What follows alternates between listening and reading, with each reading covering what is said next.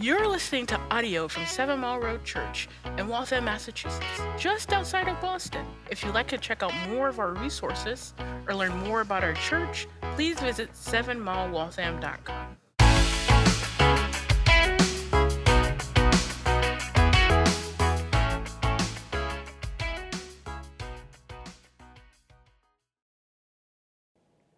So how would you finish this sentence?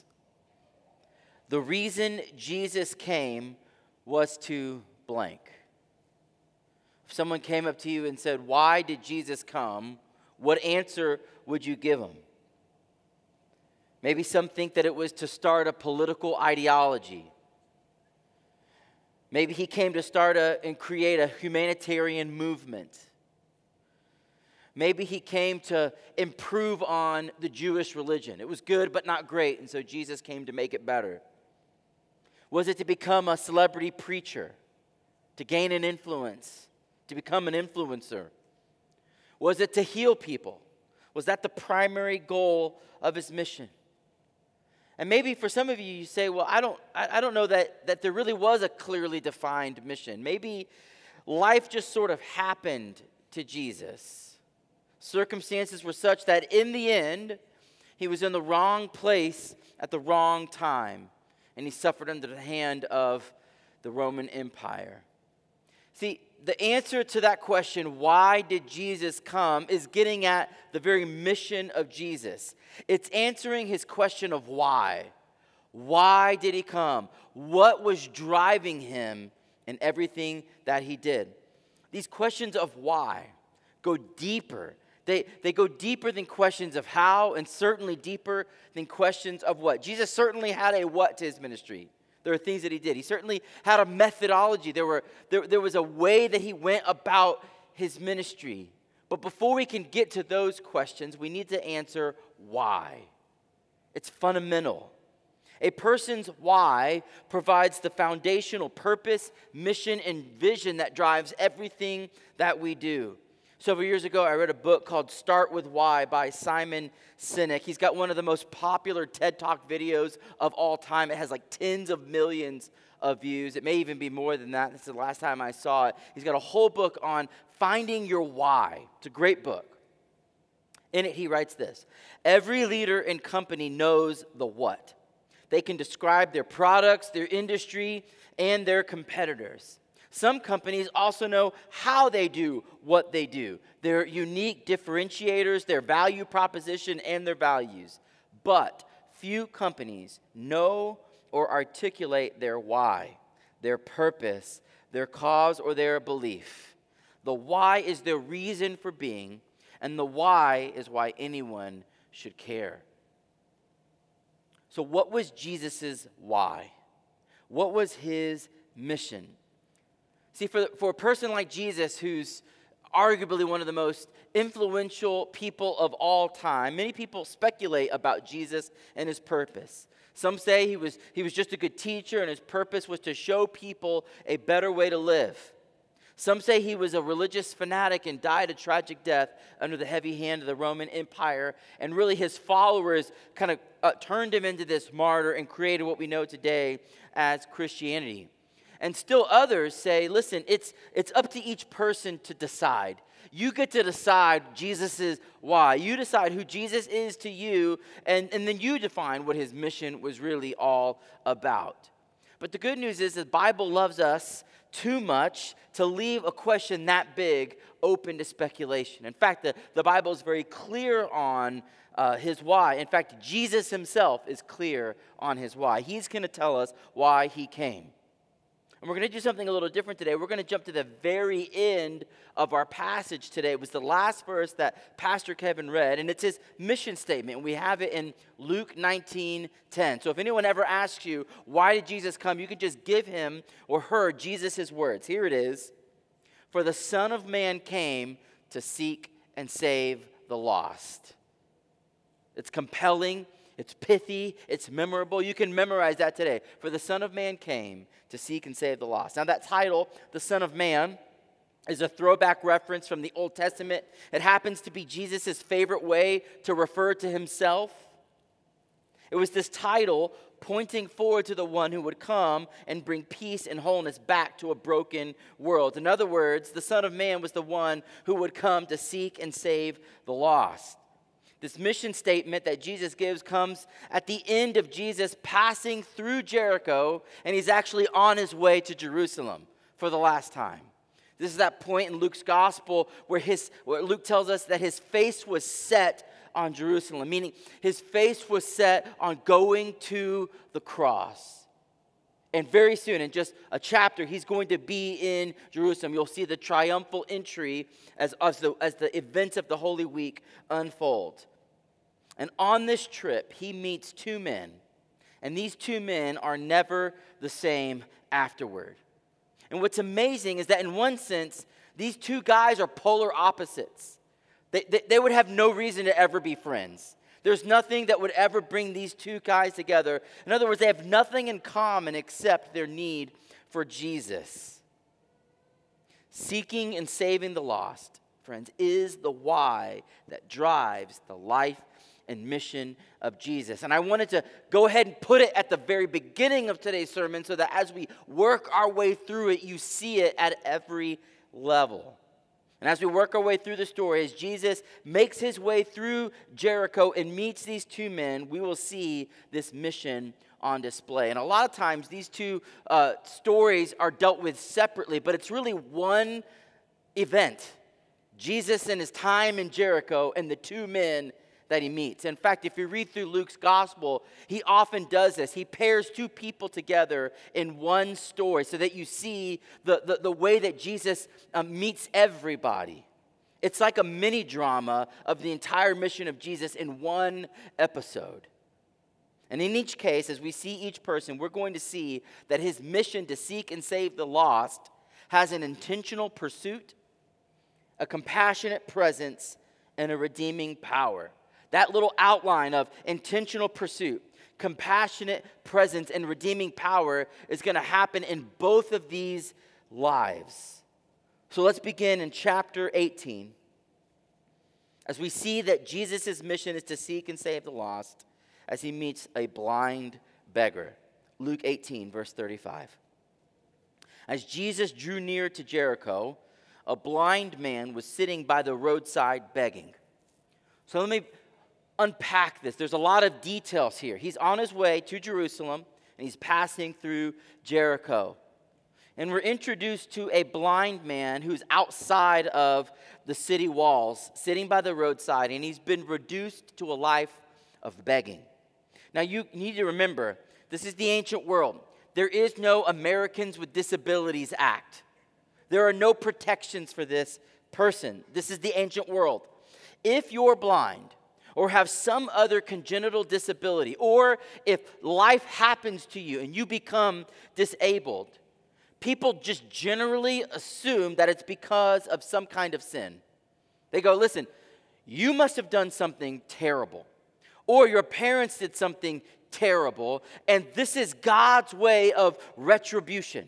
You're getting what you or your family deserve.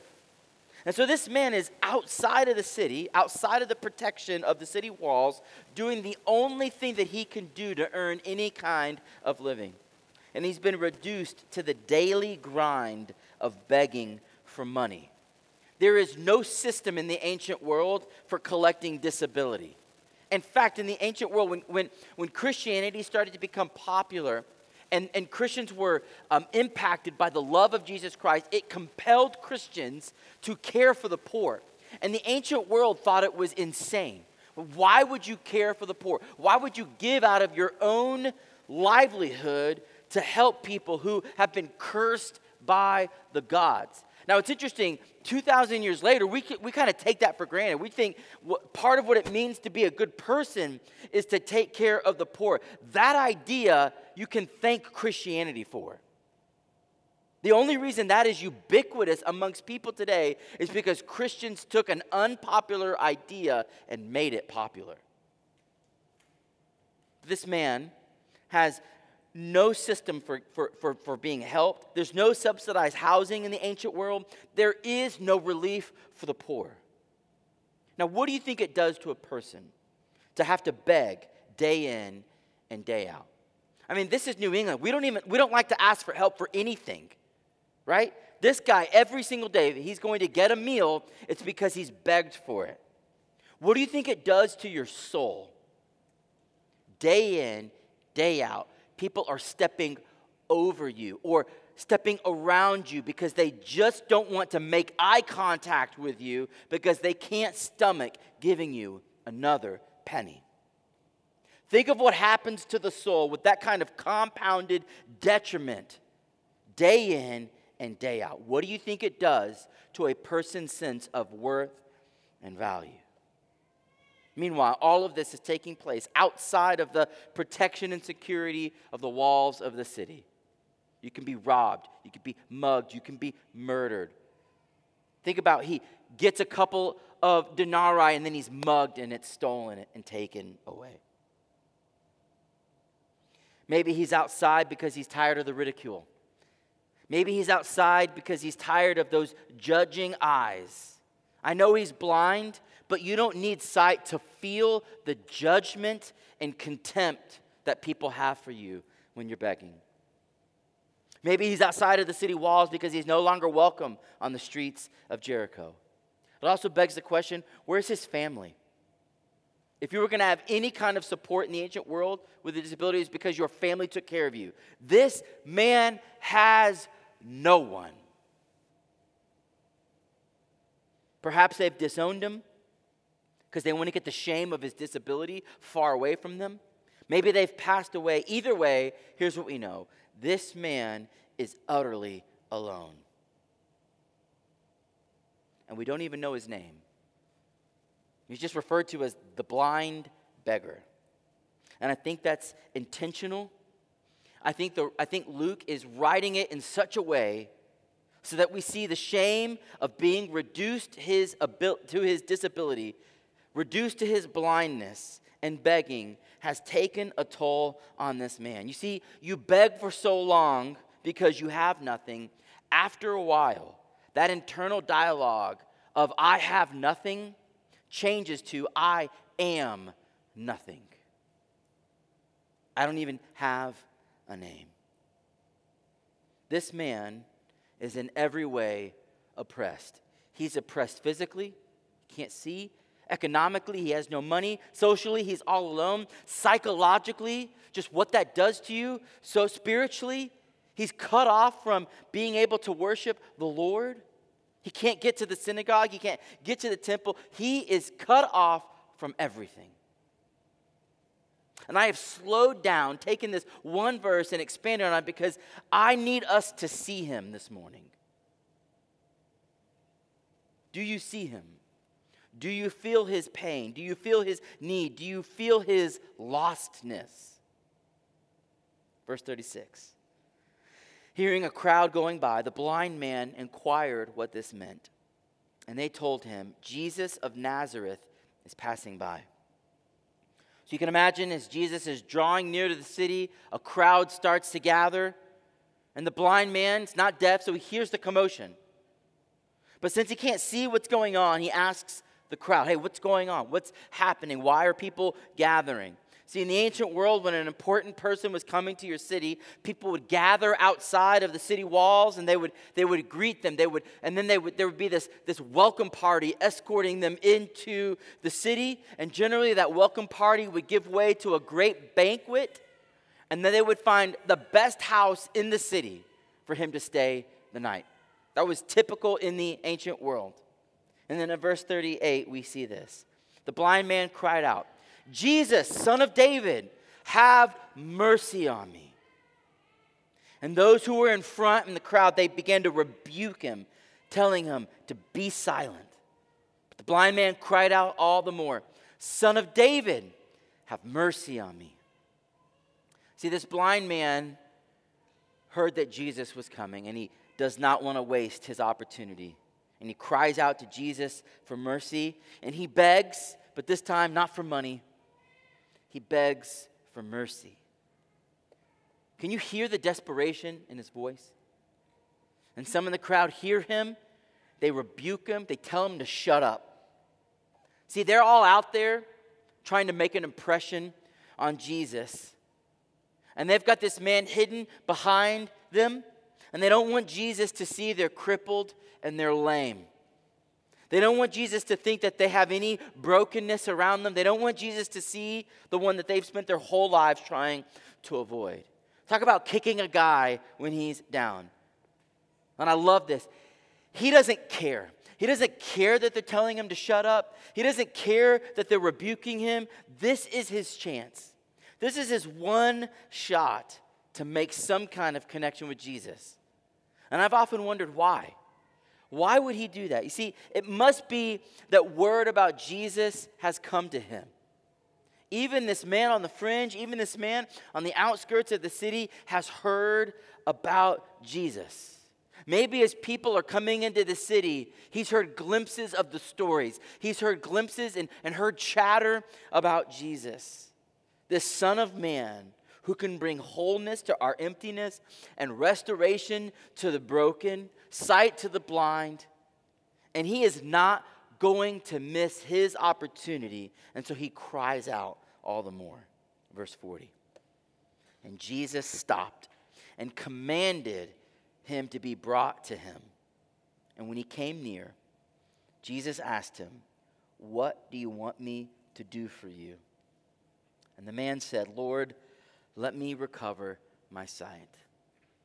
Jesus stops. He hears his cry, and he commands the crowd to bring the beggar to him. Now, you remember that mission and purpose statement of Jesus, that Jesus has come to seek and save the lost? By any definition, whatever definition you could come up with, what it means to be lost, this man fits that definition. I mean, to be lost is to be misplaced. It's to be vulnerable. It's to be without hope. And there is a wholeness and peace missing in this man's life. There's so much lostness there. And Jesus says, "Bring him to me." Now think about this scene so far as it relates to the mission of Jesus to seek and save the lost. First, I want you to see the intentional pursuit of Jesus here. Jesus stops what he's doing. I mean, clearly, he's got a job to do. He's on his way to Jerusalem. Some might say that's the most important thing Jesus has going on in his life, and yet he stops what he's doing. He's willing to be interrupted and to pursue this man. And there's an obstacle to him, right? The crowd. The crowd is blocking Jesus from him. See, they should have brought this man to Jesus. For whatever they know about Jesus, they should have said, "Jesus, what we've heard is that you can restore brokenness. And there's a broken man in our community. And we want to bring him to you." But instead, they're trying to hide him. They should have advocated for him. They should have pleaded for Jesus to heal this man. And yet they want to look like they have it all together. And so Jesus commands the crowd to get out of the way and bring them to him. See, the crowd is marginalizing the man. And in contrast, Jesus is drawing him near. And then Jesus asks him a direct, intentional question. I want us to see that Jesus is intentional. He's direct. He is pursuing. He doesn't leave his mission to whimsical chance. I think Jesus was the most intentional person who has ever lived. He seeks out lostness in order to do something about it. But not only does Jesus' mission have an intentional pursuit, it also has a compassionate presence. Do you see what's going on here? Jesus is so powerful. We see this before. We've seen this in his life before. He could have just kept on going on his way through Jericho, on his way to Jerusalem, not even broken his stride, and just done a drive-by healing. Right? Jesus can speak the waves to stop. He can command life. He's healed people. He's brought back people from the dead from a distance, not even in the same city. And yet Jesus stops, and he has a conversation with this man. I've often wondered, when was the last time someone stopped and had a conversation with him?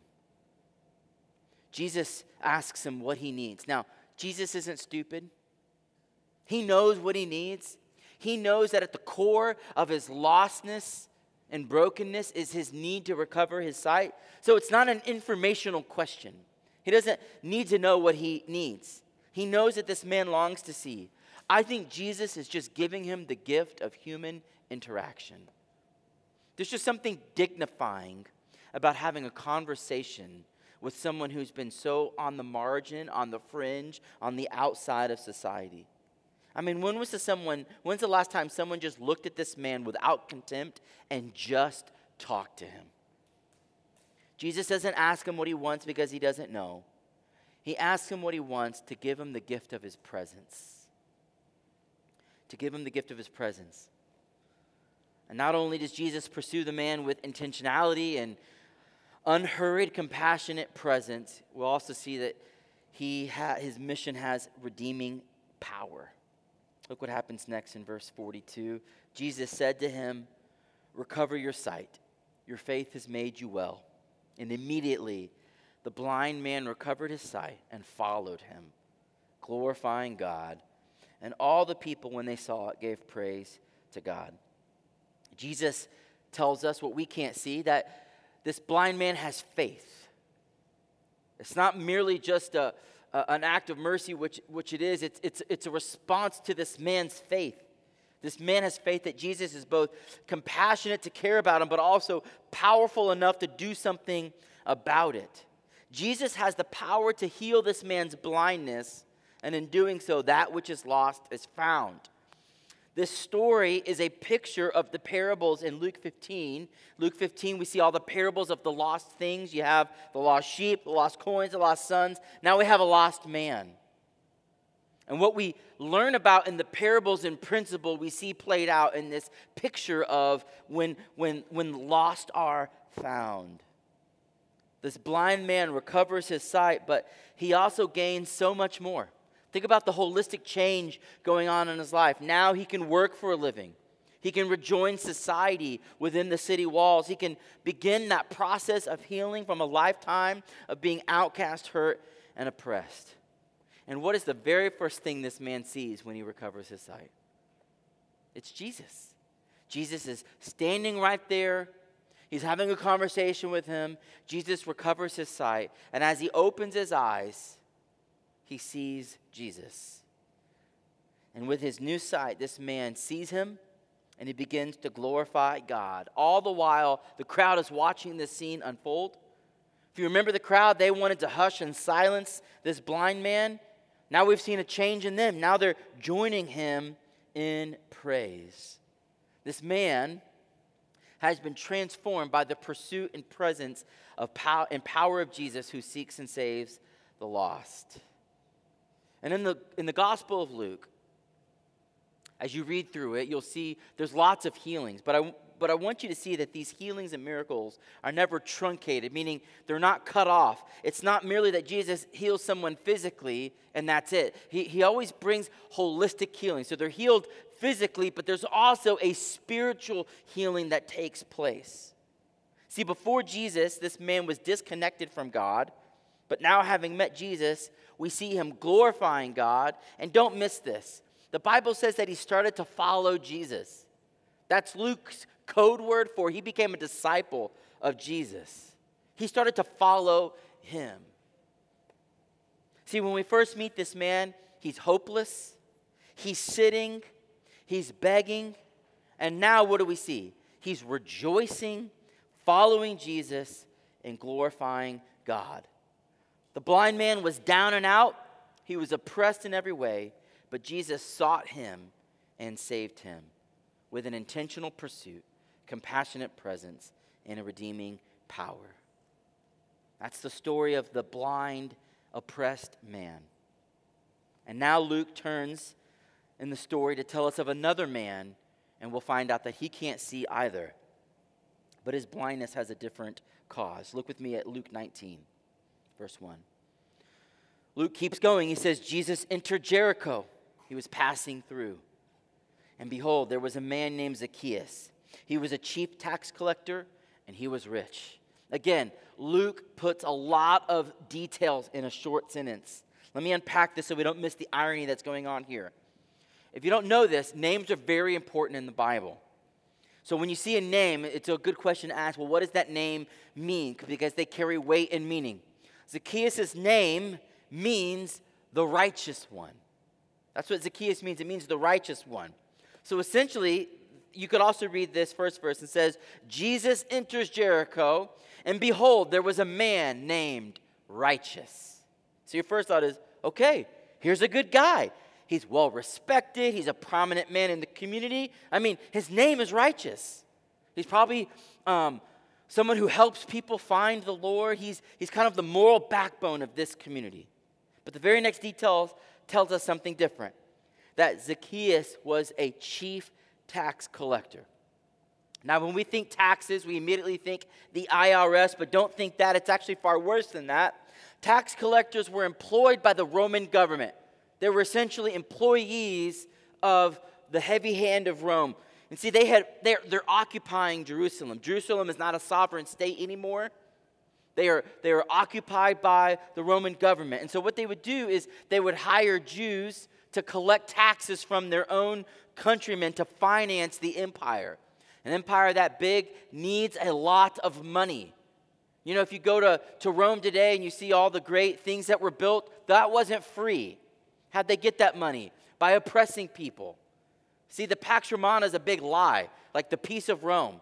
It was peaceful because people knew if they said anything, they would die. That's why it was so quiet. Rome would get their fixed amount. So Rome said, listen, every community has this amount of money that you have to bring in, or else the tax collectors are going to pay the price. But they also told the tax collectors, listen, you're allowed to take as much extra on top as you think you can get. Now think about that. They do need to take some money, right? That's their job. That's their livelihood. So in some sense, a little bit more on top makes sense. Everybody's got to earn a buck. An honest living would have been understandable. But because of the sinful heart, we see an opportunity for more. We're greedy. And so tax collectors were notorious for taking far more than Rome demanded or a living required.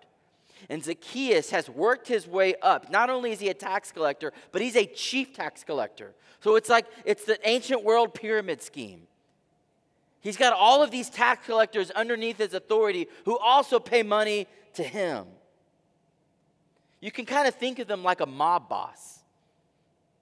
They essentially were running their own kind of Jewish mafia.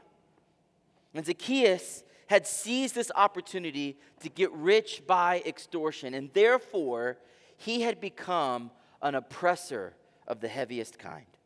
He had spent years exploiting his neighbors to get rich using whatever scare tactics necessary. We have historical accounts that tax collectors, especially chief tax collectors, would threaten people, they would beat people, and they would often murder people. It was a way for them to get what they wanted. Tax collectors were essentially thugs. And he's the chief tax collector for the city of Jericho. And as such, he would have been one of the most hated and really one of the worst human beings in the entire city.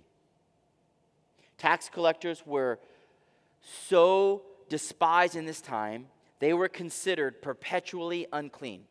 Now, any person could become unclean for certain things, and then there was a ritual that you would perform to become clean again so that you could enter into the religious culture of Judaism. But if you are perpetually unclean, what does that mean? It means you are unable to come close to God. So there's no synagogue for you on holy days, like the Passover that's coming up. Zacchaeus did not have his bags packed to go to Jerusalem to go to the temple. He is unclean. They're cut off from God. He was an oppressor of the worst kind. He was a soulless crime boss. His name should have been malicious, repugnant, odious, and yet his name is Righteous. Do you see the irony? It's thick. Verse 3. And Zacchaeus was seeking to see who Jesus was, but on account of the crowd he could not, because he was small in stature. Is anyone singing, Zacchaeus was a wee little man was he? Okay, that's him. But don't let that nursery rhyme fool you. He is an oppressor of the worst kind. And as Zacchaeus makes his way, as Jesus rather makes his way into Jericho, Zacchaeus wants to see who he's all about. But the crowd is so large that Zacchaeus is unable to make his way through. He can't get to the front, and he's short, which means he's at the back of the crowd. I know this life. I'm not a tall man. When a crowd is in front of me, I can't see either. But Luke's point isn't simply that he's short. See, if he was respected and loved, the crowd would have opened up. Hey, let Zacchaeus through so he can see as well. If he had lived up to his name as righteous, then he would have been up front. He would have been one of the prominent people. But he's not lived up to his name. He's lived down to his stature and oppressed everyone around him. Zacchaeus' problem is not simply that he's short. His problem is that he's short and hated. And can you blame them? He's made their life miserable.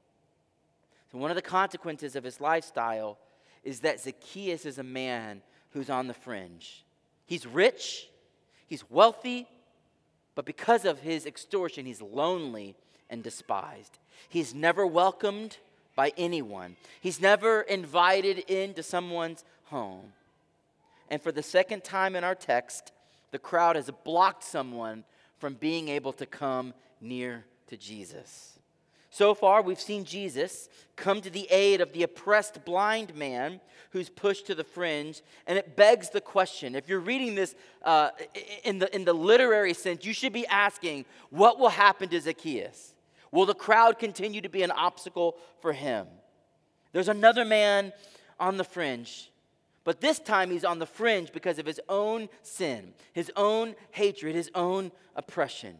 It begs the question, will Jesus seek him out? Will Jesus draw near to him? Verse 4. So Zacchaeus ran on ahead, and he climbed up into a sycamore tree to see him, for he was about to pass that way. Zacchaeus wants to see who Jesus is, and so he runs ahead of the crowd, and he climbs up in a sycamore tree. Now, sycamore trees have very large leaves. So the idea here is not only does he get a vantage point, but it's going to be camouflage. You're not going to be able to see him up there in the tree.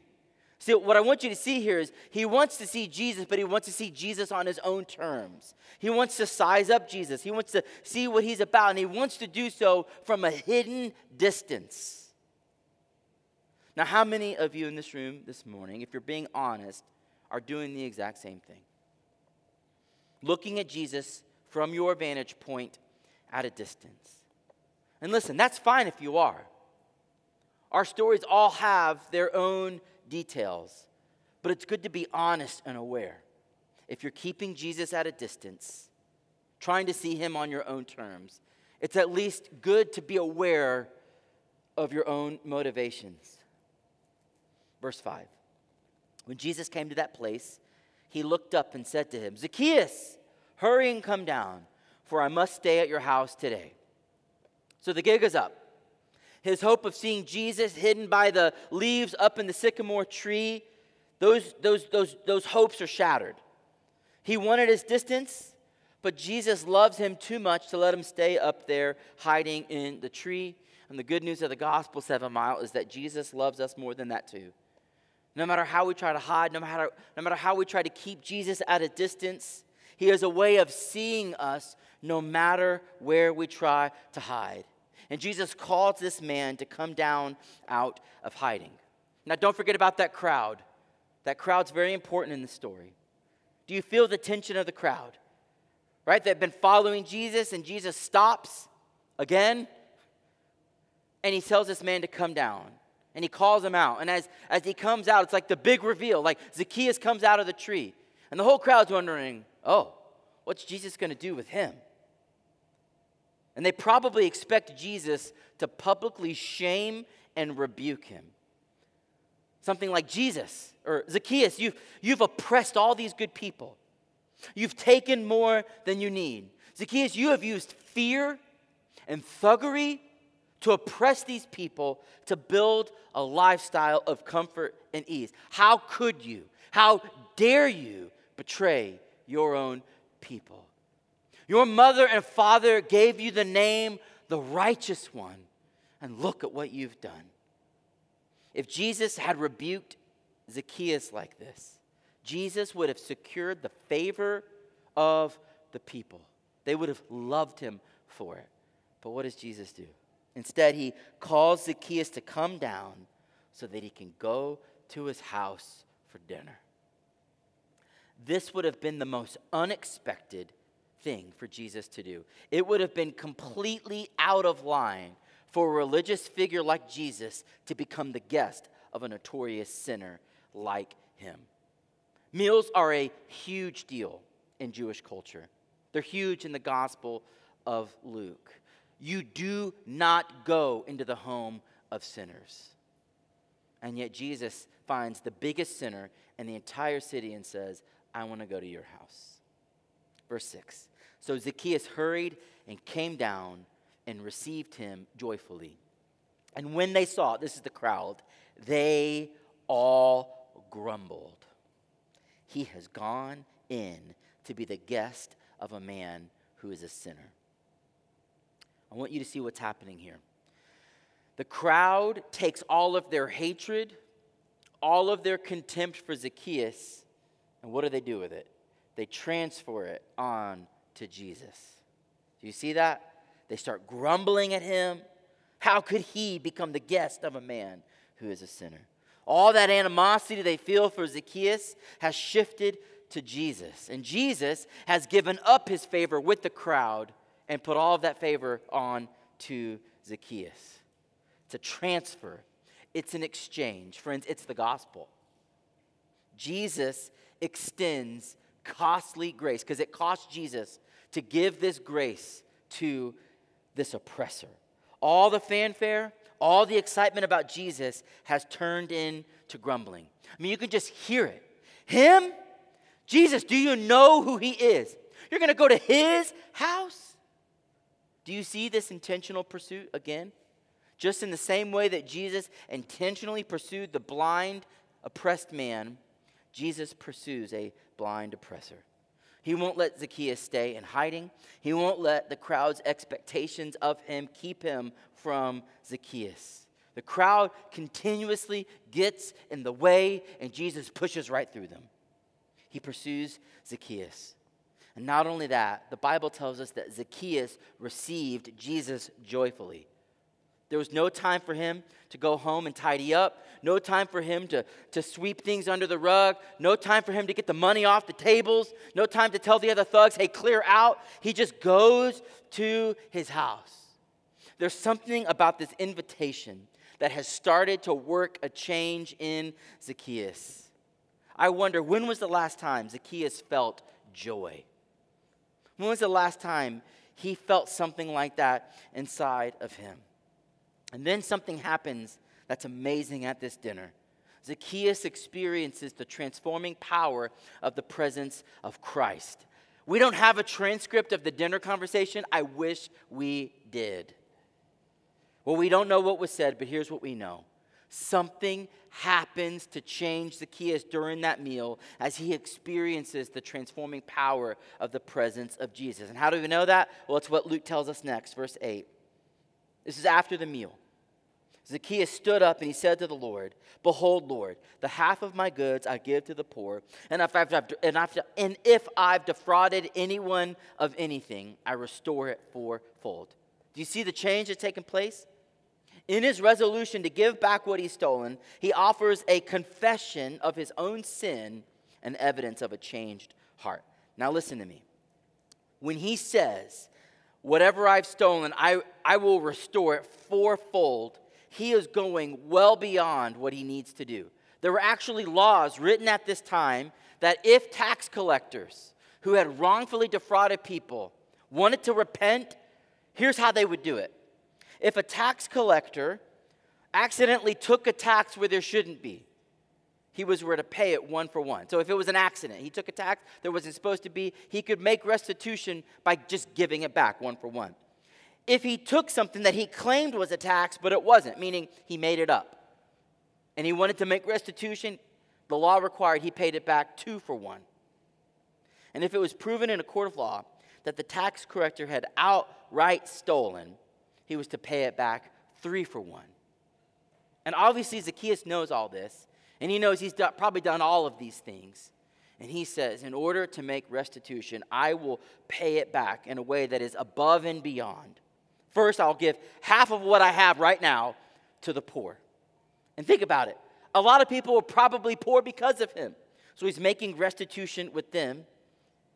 And of all of his defrauding and racketeering, he says, I will pay back fourfold. He's saying, I know I've stolen. I know I've hurt. I know I've oppressed people.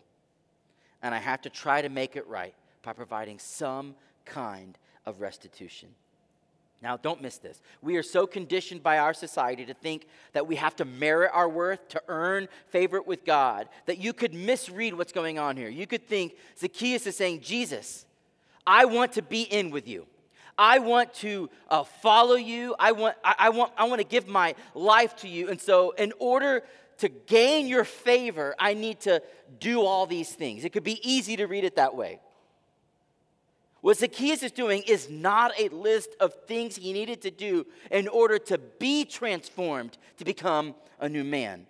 That was not the pathway of his transformation. That is works-based salvation. That is saying, I earn my salvation. I do things in order to get this grace and salvation for God. What I want us to see is what Zacchaeus is doing here is evidence of a transformation that has already taken place. It's in those in-between verses that we don't have. It's in that dinner conversation that we don't know, but something has changed in him. He has been changed by costly love. Zacchaeus knew exactly what Jesus was doing when he invited himself to his house for dinner. Zacchaeus understands what Jesus has done for him. He knows that Jesus has reached out to him in a radical and profound way. And something happened at that meal that changed his heart such that he was willing to give up all those things. Verse 9. And Jesus said to him, today salvation has come to this house, for he also is a son of Abraham. And then we have that purpose statement, that mission statement. The Son of Man came to seek and save the lost. So Jesus affirms this change of heart and says this very day, this is evidence that salvation has come to his house. Jesus has pursued Zacchaeus.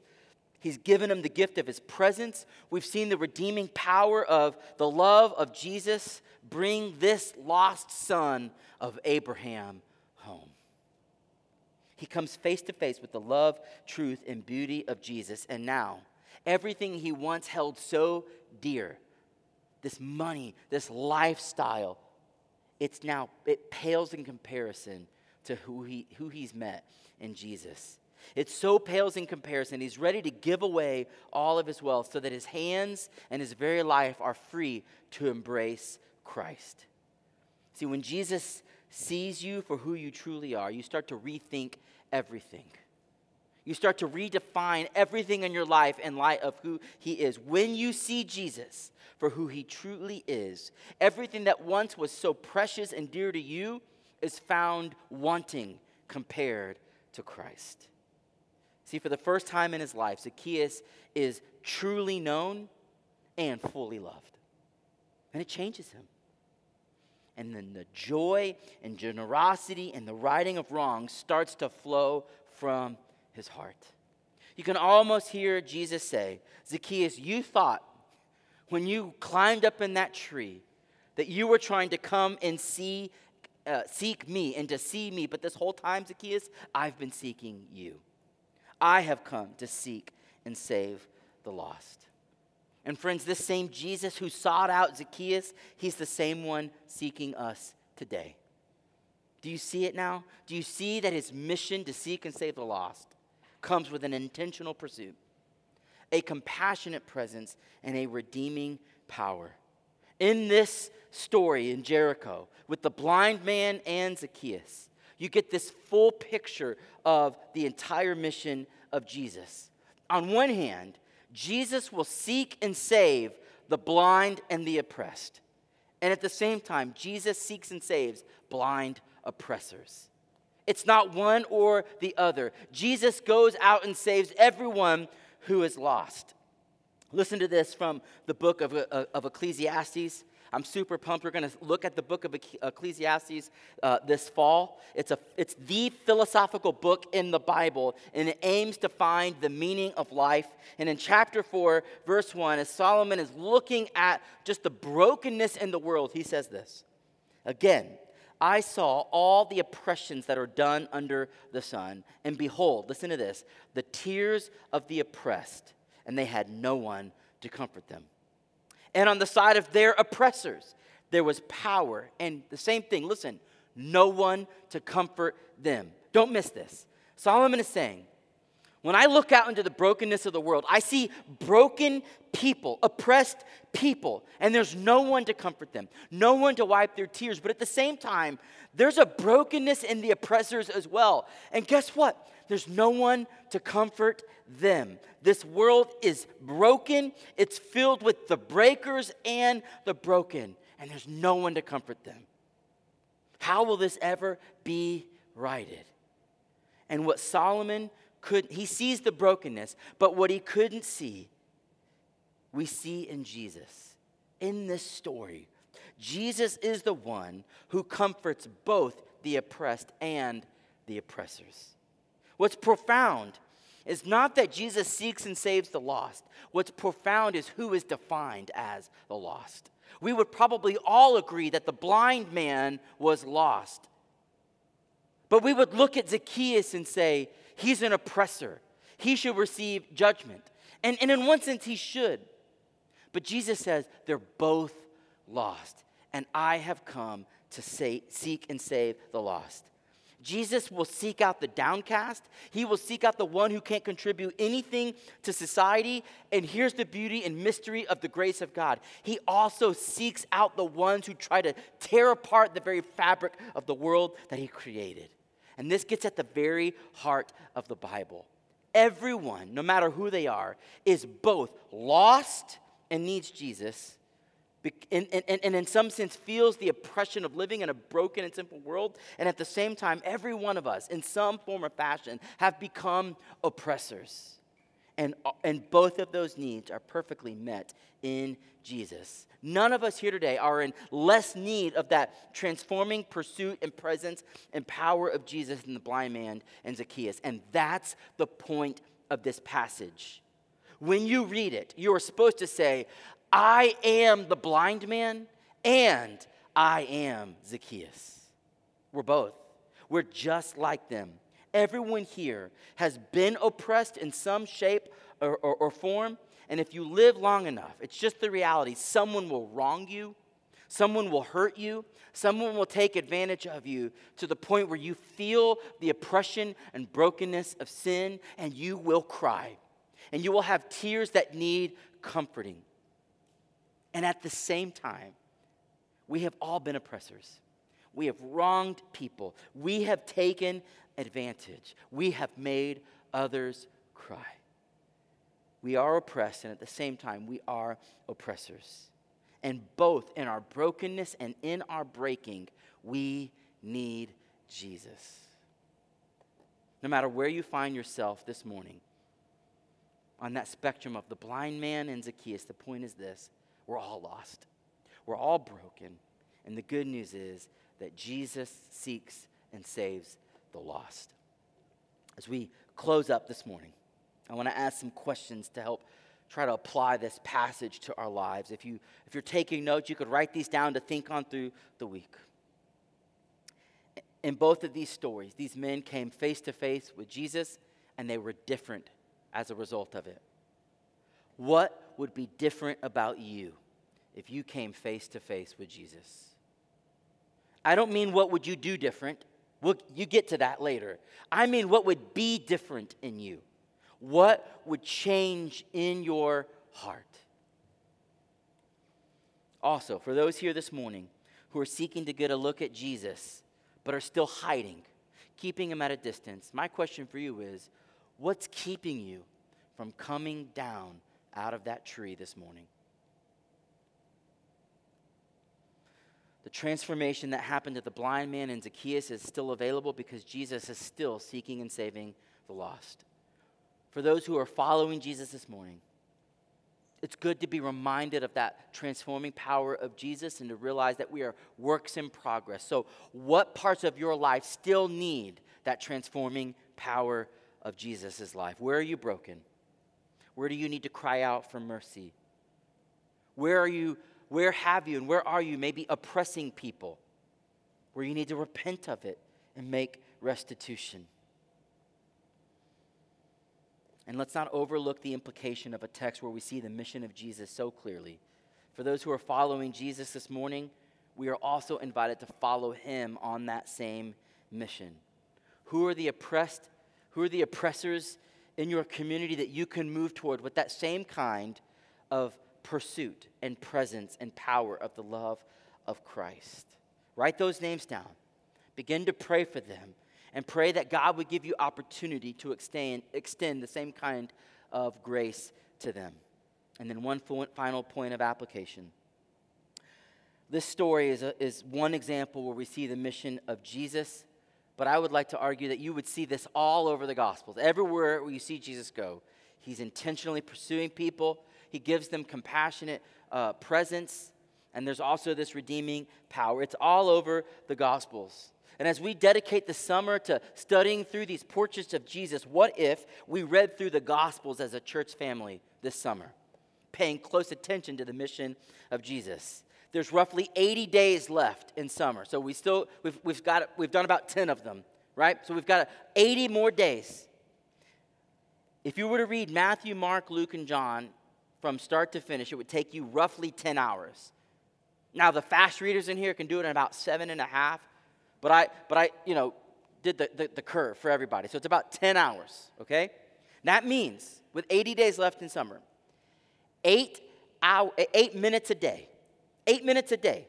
You can easily read through all 4 Gospels this summer. And that's even exaggerated. Really, it's like 6.5 minutes a day. But I jumped up. If you just give yourself 8 minutes a day, we can all read through the Gospels together. And we can spend time saturating and rejoicing in the reality that Jesus seeks and saves the lost. Let's pray.